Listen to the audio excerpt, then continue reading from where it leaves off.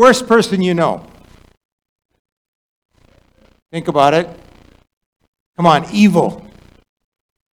Somebody you're really afraid of. Or maybe it's a kind of people.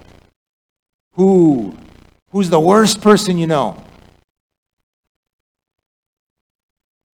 Someone who even God couldn't reach.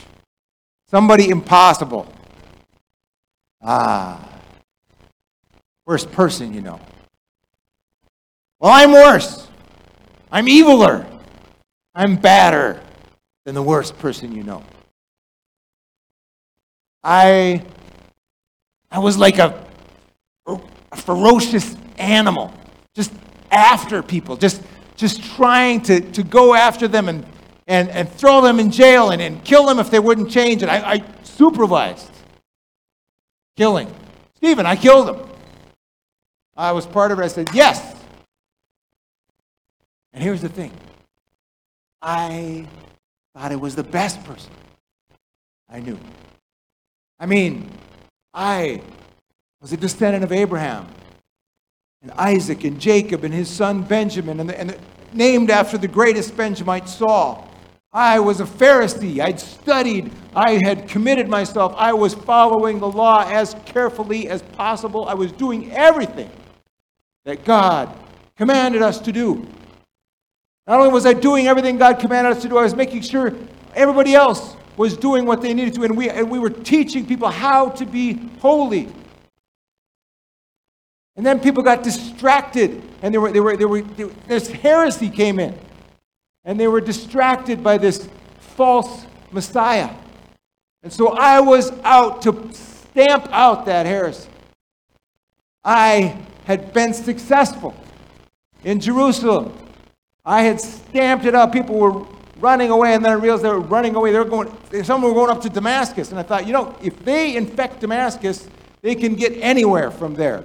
So I went to the high priest. I got orders, and I was off to Damascus to stamp out this evil. Because I was so good. I was so right. I was following God.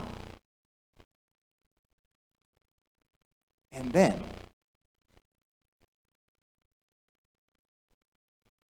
then there was this light, blinding light, and this voice spoke my name, Saul, why are you persecuting me? And I, who are you, Lord? And I'm Jesus, who you're persecuting. I mean, Jesus was dead. How was he talking to me? And I wasn't touching him. I was just dealing with these heretics. How was he? But he said I was persecuting. I said, what do you want me to do? Because I realized he was Lord. And in that moment, I realized I was blind. And then I was blind. And I went into Damascus, and I just fasted and prayed and sought to understand what was going on and to try to follow this voice and this revelation of Jesus. I mean, Jesus himself showed up to me. I mean, you know that after his resurrection, he showed up to lots of people, but I was the last one he really showed up to and said, why are you persecuting me? And I sat there blind and confused, and for days I didn't eat, I didn't drink, I was just praying, wanting to know what I should do next. Jesus had confronted me with his overflowing grace. And then even greater grace. Jesus sent this good Jew named Ananias to come and talk to me and pray with me.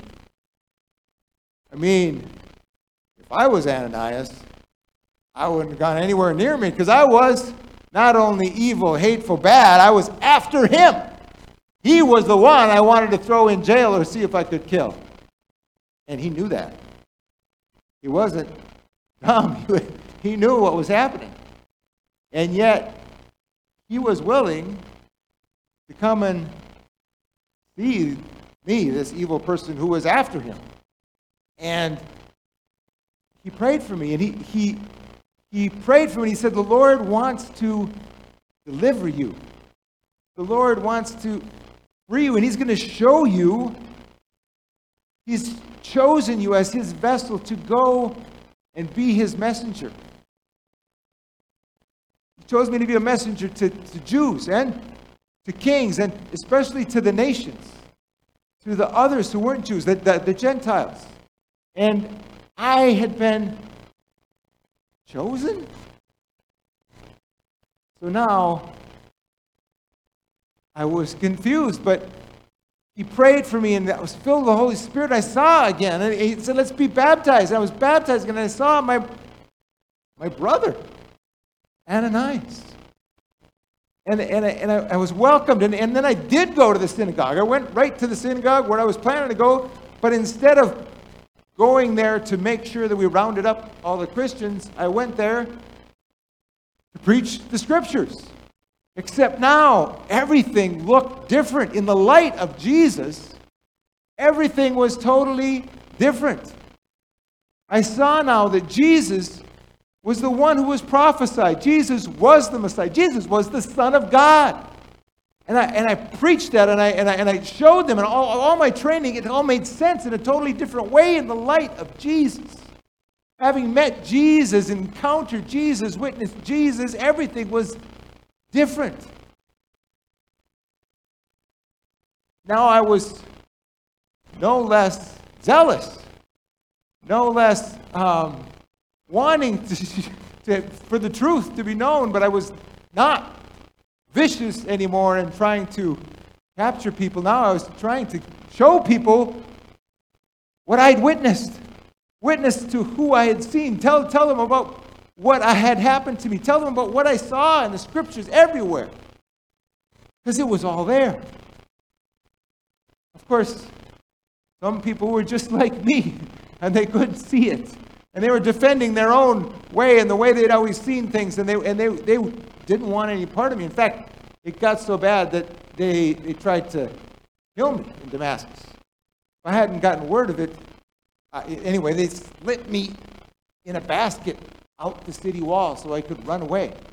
I, who had come with orders to destroy things, was running away so I wouldn't be destroyed or imprisoned or killed. And that got to be kind of a pattern, because everywhere I went, Jesus actually prophesied he would show me how much I must suffer for his name. And I never told people, hey, follow Jesus and everything will be fine. I told Timothy, anyone who's going to follow Jesus is going to be persecuted. That's normal, because we're going against the tide. Now, I want to clear up one thing. Some people talk about how I was converted in Damascus. I was never converted. There was no conversion.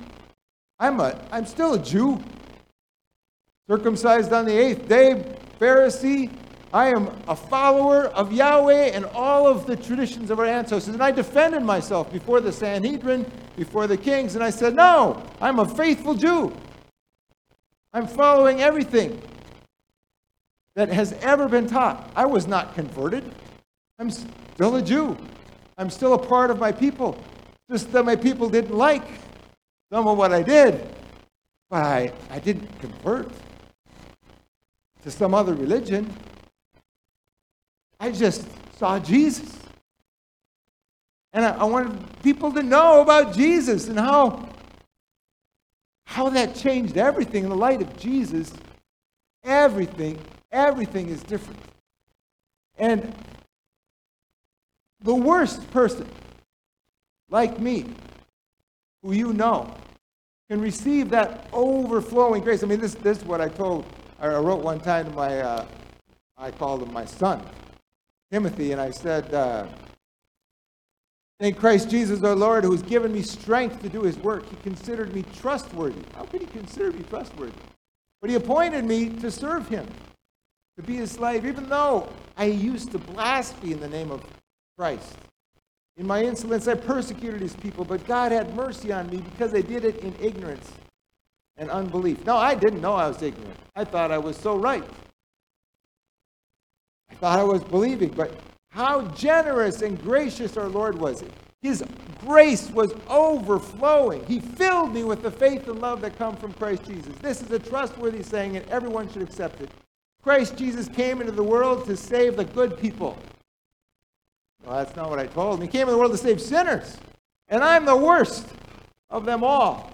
But God had mercy on me so that Christ Jesus could use me as a prime example of his great patience with even the worst sinners.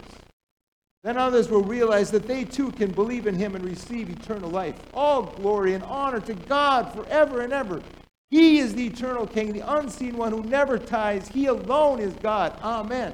See, I always believed that he alone was God, but I never understood his grace like I understand it now, that it is enough for you. I mean, maybe when I said, who's the worst person you know, you said me. Because you know how worst you are. You know the evil and the sin in your heart like nobody else does. More likely, you're like I was. Well, I'm better than most people. But I was blind to how much I needed God's overflowing grace. Grace enough for the worst. The worst person you know. Grace enough for you. Even in the worst parts of you. But I'm so grateful for Ananias. Because he welcomed me knowing I was the worst. And then I went, after some time in Arabia and Damascus, I went to Jerusalem. And you know what they did in Jerusalem? They hid. Wouldn't you? They'd seen me in action in Jerusalem, and they'd heard some rumor off from someplace, but they were not about to risk their lives to see if a rumor was true. Except Barnabas. You know Barnabas, that son of encouragement. Barnabas sought me out. Barnabas talked to me. Barnabas heard my story. Barnabas listened to me. And Barnabas put his arm around me and took me to the leaders, to the apostles, to all the leaders of the church. And he introduced me. He said, he's a brother. Yes, he persecuted us. Yes, he threw us in prison. Yes, he did all that, but he's a brother. And they welcomed me, and we talked, and we shared, and it was so wonderful to be welcomed by those who I persecuted, Jesus' followers. I didn't realize that when I touched his followers, I was touching him. When I blessed his followers, I was blessing him. When I hurt his followers, I was hurting him. But it was so good to be welcomed, even though I was the worst. So God's grace overflowed not only from Jesus, who sought me out, but from Jesus' church, from Barnabas and Ananias, who sought me out. Even though I was evil, I hated them. I was out to destroy them. Even despite their fear, they came after me. They didn't just wait to see if I'd show up. Ananias found my address, and, well, Jesus gave my address, but he came right to my door, turning himself in, maybe, or getting a chance to pray with the new brother. What happened. But if it hadn't been for Ananias, or Barnabas, I don't know what would have happened. Fortunately, they were there, and then you know the church got a hold of that, and And they feared God more than they feared prison or persecution or even death. And they feared God so much that they went after people like me. The worst. The worst. And it didn't mean that everything was fine. It didn't mean when I went and saw people it was fine. In fact, right there in Jerusalem, I went talking to the Greek-speaking Jews in Jerusalem, just like Stephen used to do. And they turned on me just like they turned on Stephen. And that would have been killed right there, but they snuck me out of town and put me on a ship and sent me off back to my hometown. I thought maybe I'd be safe in Tarsus. But I was safe. I was learning about Jesus. And then Barnabas came after me. Well, anyway, that's more of the story that we don't need to get into, but God, His grace, Jesus sought me out. His church sought me out. His grace was enough for me. The worst, the most evil. Even eviler because I thought I was so good. But God was enough for me. He taught me how to have reverence for Him, to obey Him, to listen to Him, to love His church, and to witness to all those other people, not as bad as me, but kind of bad, people who had their own ways that needed to see Jesus. I just had to witness to Jesus. Every place I saw Him. All the things He did. Everything He'd done. All the scriptures, how they made sense. I had to tell people about that. And there's always so much more to understand about Jesus. And about what He could do for a sinner, an evil, awful person like me.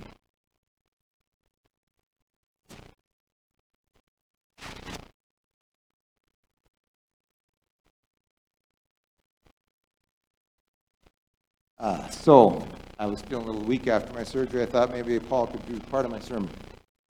Of course, he wasn't called Paul yet, right? He's still Saul in Acts 9, where we are reading. And we'll talk later about how he ends up being Paul. He doesn't end up being Paul because he gets converted, because, like we said, he never got converted. He was always a Jew, even though he was a Jew willing to talk to Gentiles and the nations. So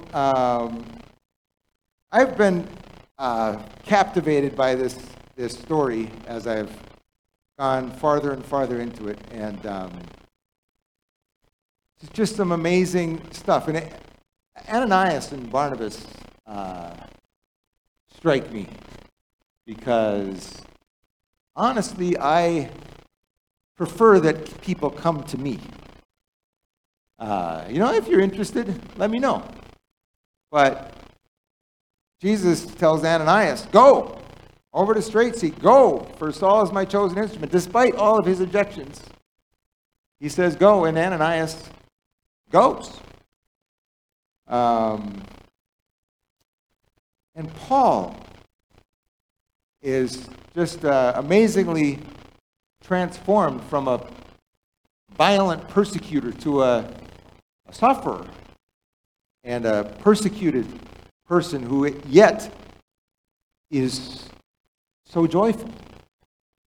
In prison, he's more joyful than he was when he was putting people in prison, and much humbler than he was.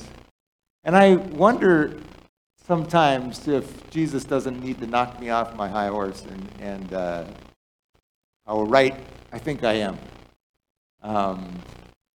But it's all about Jesus, Paul, it's about going and listening and obeying like Ananias did. It's about courage in the face of fear. It does say at the end here, the church then had peace throughout Judea, Galilee, and Samaria, and it became stronger as the believers lived in the fear of the Lord. And with the encouragement of the Holy Spirit, it also grew in numbers.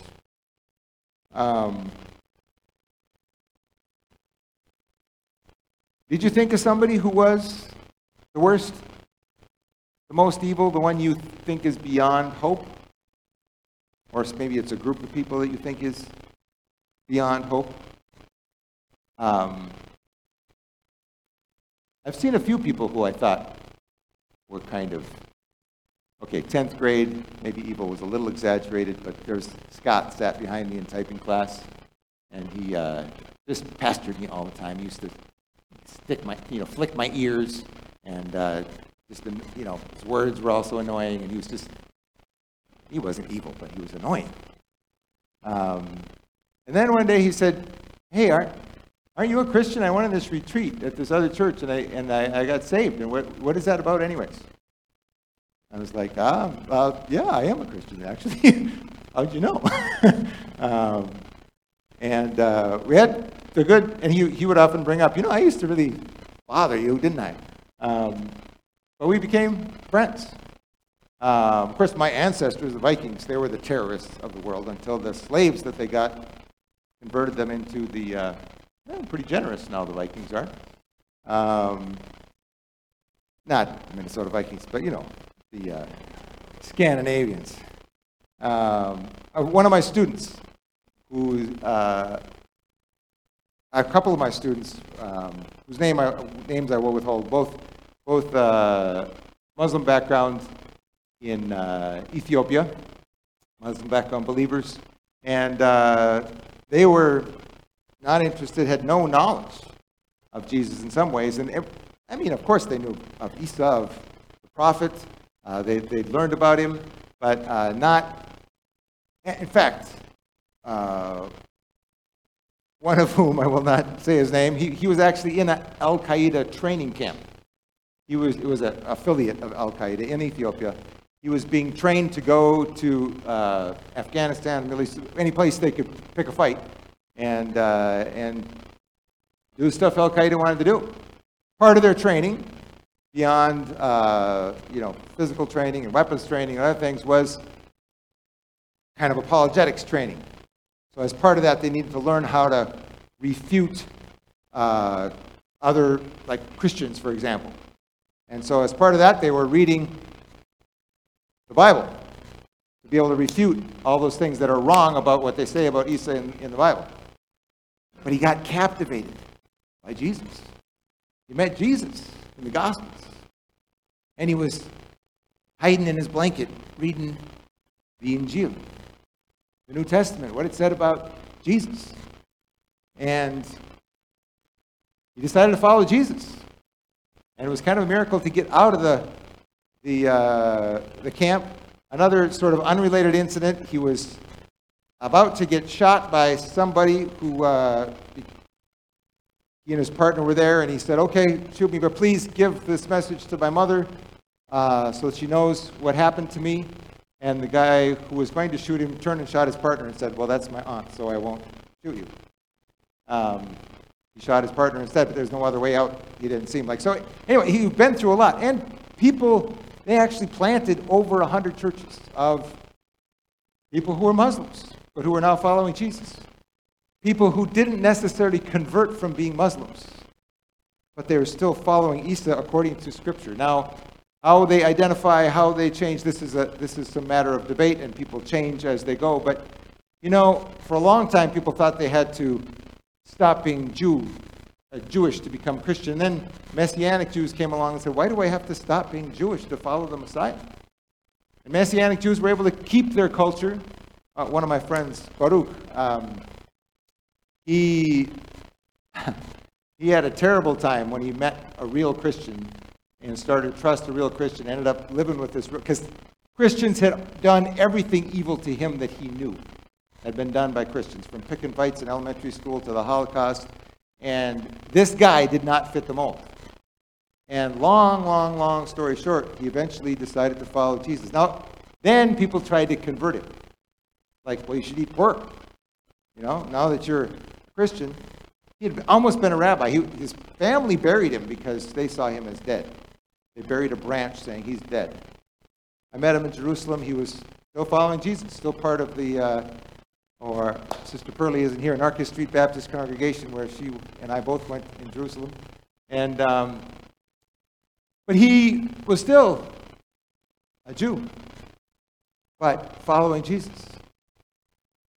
So I think sometimes we forget that what we're trying to be a witness of is Jesus. Not a particular culture or a political viewpoint or even a religion or a denomination. We're about Jesus. Now that doesn't mean that connection with a church or other Jesus followers is unimportant. Obviously, it was really important for Saul to be welcomed by Ananias and to be part of, and Jesus said, this is, how can you be persecuting me? He took it very personally. Now, I don't know if you've ever seen a wife who says, I love my husband, it's just disgusted with his body. Just can't stand his body. There's probably some marriage issues. They might need to be sorted out there. But I know some people who are like, oh yeah, I like Jesus. But church, no. Understandable. We're pretty human people in church, aren't we? There's certainly things you could be upset with, disgusted by, if you're honest. Most of us who've been here long enough have had some things that we didn't appreciate. Maybe some tough things. Because we're human. We're full of those worst of all sinners who received grace. Right? But I don't think Saul could really continue to be just a follower of Jesus without some connection with his other followers, right? So he was brought into the church. Of course, they didn't call it the church. They called it the way. The way to salvation, the way of Jesus, the way of the Lord. It was the way to follow Jesus. So sometimes I think we missed some opportunities. I'm going to be honest. So I was in typing class, and one of my worst grades, typing class. And I definitely got the impression that I was not a typist. And all through college, I found typists who typed my papers. And then I got a computer, and in seminary, I did type my own papers. What really got me was being in Tanzania and email. Because if I wanted to have friends, I needed to type emails. And then by the time I was in my PhD work, I was taking notes. And then I interview people in Swahili and type in English. And I don't think of myself still as a typist. But I use typing in order to have relationships. Right? I'll tell you, it's the same thing with evangelism. When I was in 10th grade, actually through the whole time, I will tell people I'm a pastor, I'm a teacher, I'm not an evangelist. I don't think of myself as an evangelist. And my job, honestly, you guys think you're paying me to reach out, and do evangelism, except you make me spend all my time in meetings with Christians. And pretty much my work is with Christians. You guys have more opportunities than I do, because often at your work, but let me be honest, that's an excuse. Right? I can. So here's my deal. I would like to be a witness. Evangelism, I don't know about that. Okay. Now the word evangelism just comes from euangelion. It's the good news. It's just sharing good news. So sharing good news shouldn't be that hard, should it? But evangelism gets all scary. That reminds me of those times we went out and did surveys and tried to hand people tracts and try to direct the conversation so we could get them where we wanted them. And that was good. I learned some things in those experiences and had some pretty cool encounters. But it always felt a little,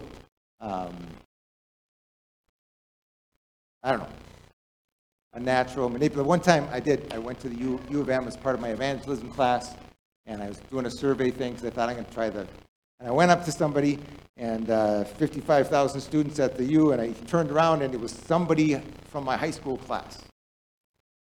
Hadn't seen for 10 years, doing a PhD in chemistry. I'm like, oh, hi, Scott. How are you? He said, well, what were you going to ask me? I was like, well, Actually, I was going to do the survey thing.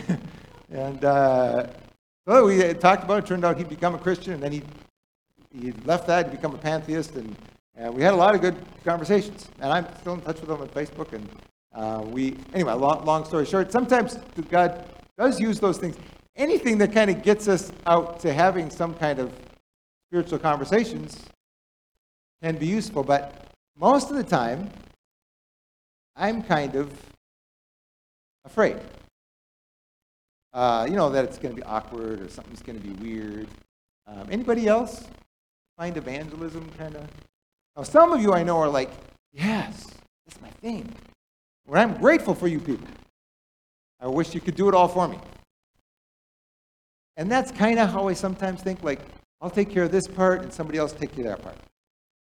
But in Acts, it seems like everybody was a witness. If you met Jesus, you've witnessed Jesus. And you could just tell somebody else what you witnessed. That's what Paul did. He went around telling his story. He went around telling what he saw in Scripture. This is what I've witnessed.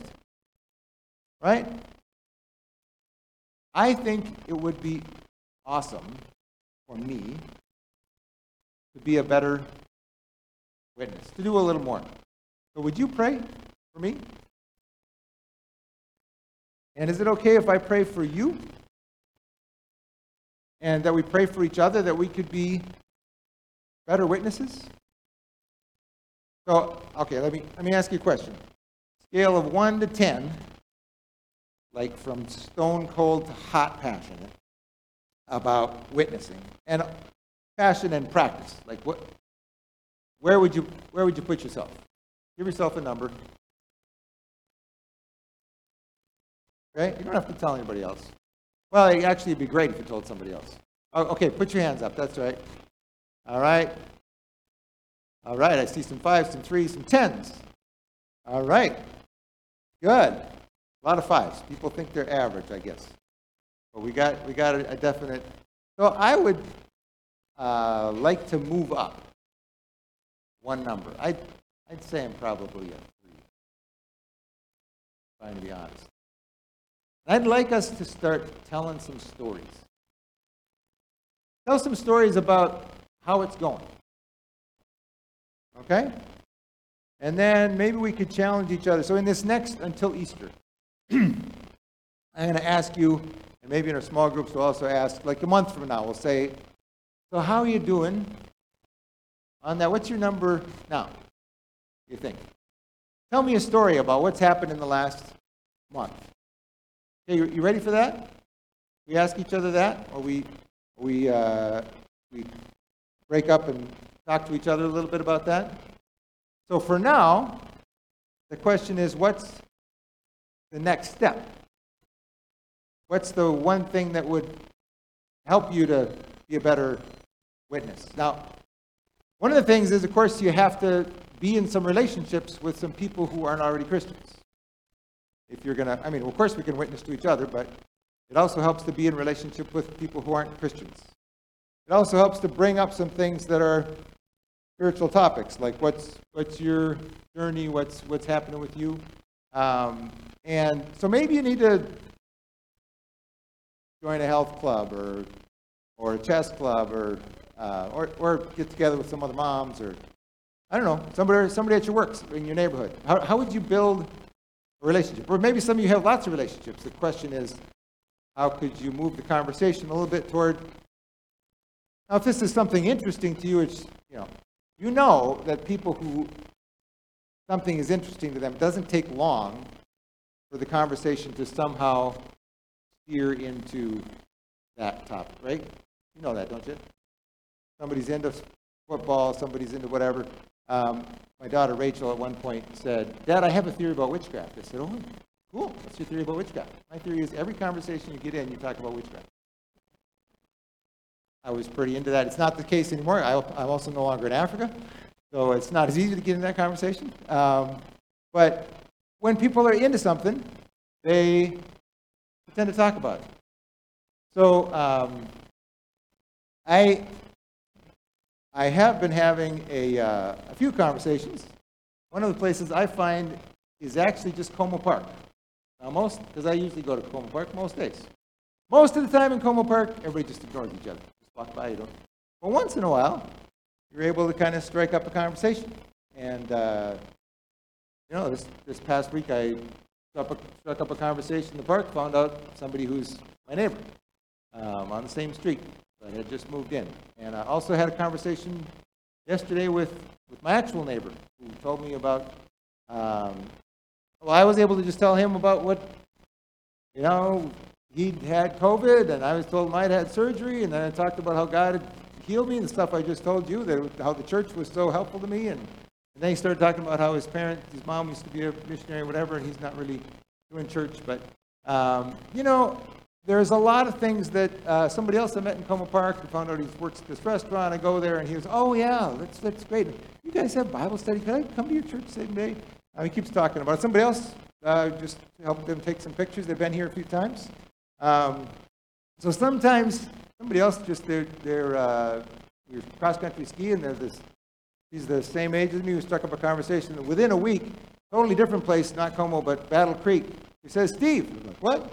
Oh, yeah, we met you just the other day. And so then we did a bunch of rounds and caught up and found out a lot about each other. And they just moved here during the pandemic, don't have many friends. So what's my next step? Probably I need to be praying for those people regularly. And maybe I need to call and say, hey, I guess I can't cross-country ski right now, but what else would you like to do? So is there ways that you can build relationships? And then just kind of talk about maybe something the kind of stuff you talk with your Christian friends about, like God provided this for me, or God healed me in this way. And you don't have to use Christianese about it, but you can still talk about what's happening in life. Here's the thing. This is a friend of mine I did my PhD with. Of course, he'd already written 3 books before he started the PhD, but done some good research. Rick Richardson is at Wheaton.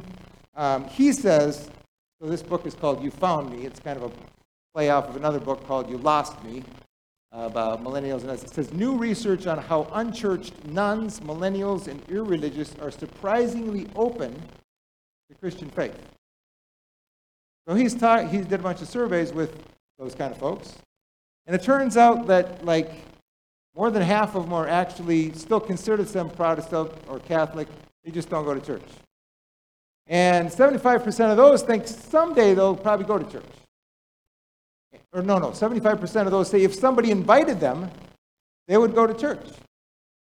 75%. And when he asked them, is the church good or bad for society? 2% said it's really bad. The majority said church is pretty good for society. And so it's surprising. So he says the problem is not actually in those people out there, our evil culture. He says for whatever reasons, because we used to have power and we don't, or political disputes, or maybe because the few atheists have to raise their voices really loud in order to be heard, so they sound kind of strident. For whatever reasons, we think that there's this really big barrier that the evil culture and those people don't want to hear about. He says, actually, the barrier is here. The barrier is us. Because we think they are against. They don't like the church. They don't want to hear about Jesus. Now, they may not like our labels. Sometimes our labels can get in the way because it reminds them of something else or some news thing made them think that people are... But actually, the first step usually is for somebody to trust a Christian. How are they going to trust a Christian? Well, they'd have to get to know a Christian. And that's just writing emails. That's just building a relationship. That's just, getting to know somebody. So I want to challenge us in the next couple months till Easter. What could be the next step? Maybe you need to find a way to build a relationship. Find a way to just bring up the conversation. Maybe just pray. Just pray. That's the best thing you can do, is pray, right? But as you pray, you might get some instructions, like Ananias did. Go to this address. Somebody is waiting for you. Or you might just get what Barnabas did. Hey, this guy seems like nobody's welcoming him, and I heard that he was really bad, but let me go find out. Of course, we're going to have to ask God to deal with our fear. I'm going to have to ask God to deal with my fear. What is it I'm afraid of? Maybe that's a good place to start. But anyway, I want to challenge us to be witnesses. What's your next step? Well, two things. First of all, maybe you're not sure if you've really experienced God's overflowing grace. Maybe you're not really sure you're ready to receive that grace. Maybe there's still those worst parts of you. Jesus wants to welcome you. Jesus is after you. Even if you're watching this on YouTube, Facebook, 6 months from now, Jesus is after you. Secondly, if you know God's grace, you've received it, let it overflow. What pipelines might you need to build? What places might you need to let it overflow? So let's pray. Lord, we are grateful. So grateful that your overflowing grace came to us. And we are so grateful that somebody reached out to us, welcomed us. We're so grateful that when we go to reach out to others, you've already been there. You're way ahead of us. Jesus, you're pursuing us and you're pursuing those around us out of your love and your great grace. Would you help us to see them the way you see them? Everybody else saw Saul as this evil, wild animal after them. You saw him as your chosen vessel. Take the good news to the Gentiles and others. Would you help us to trust you that you're working in our lives and those around us? And speak to us, show us how to fit into the flow of what you're doing.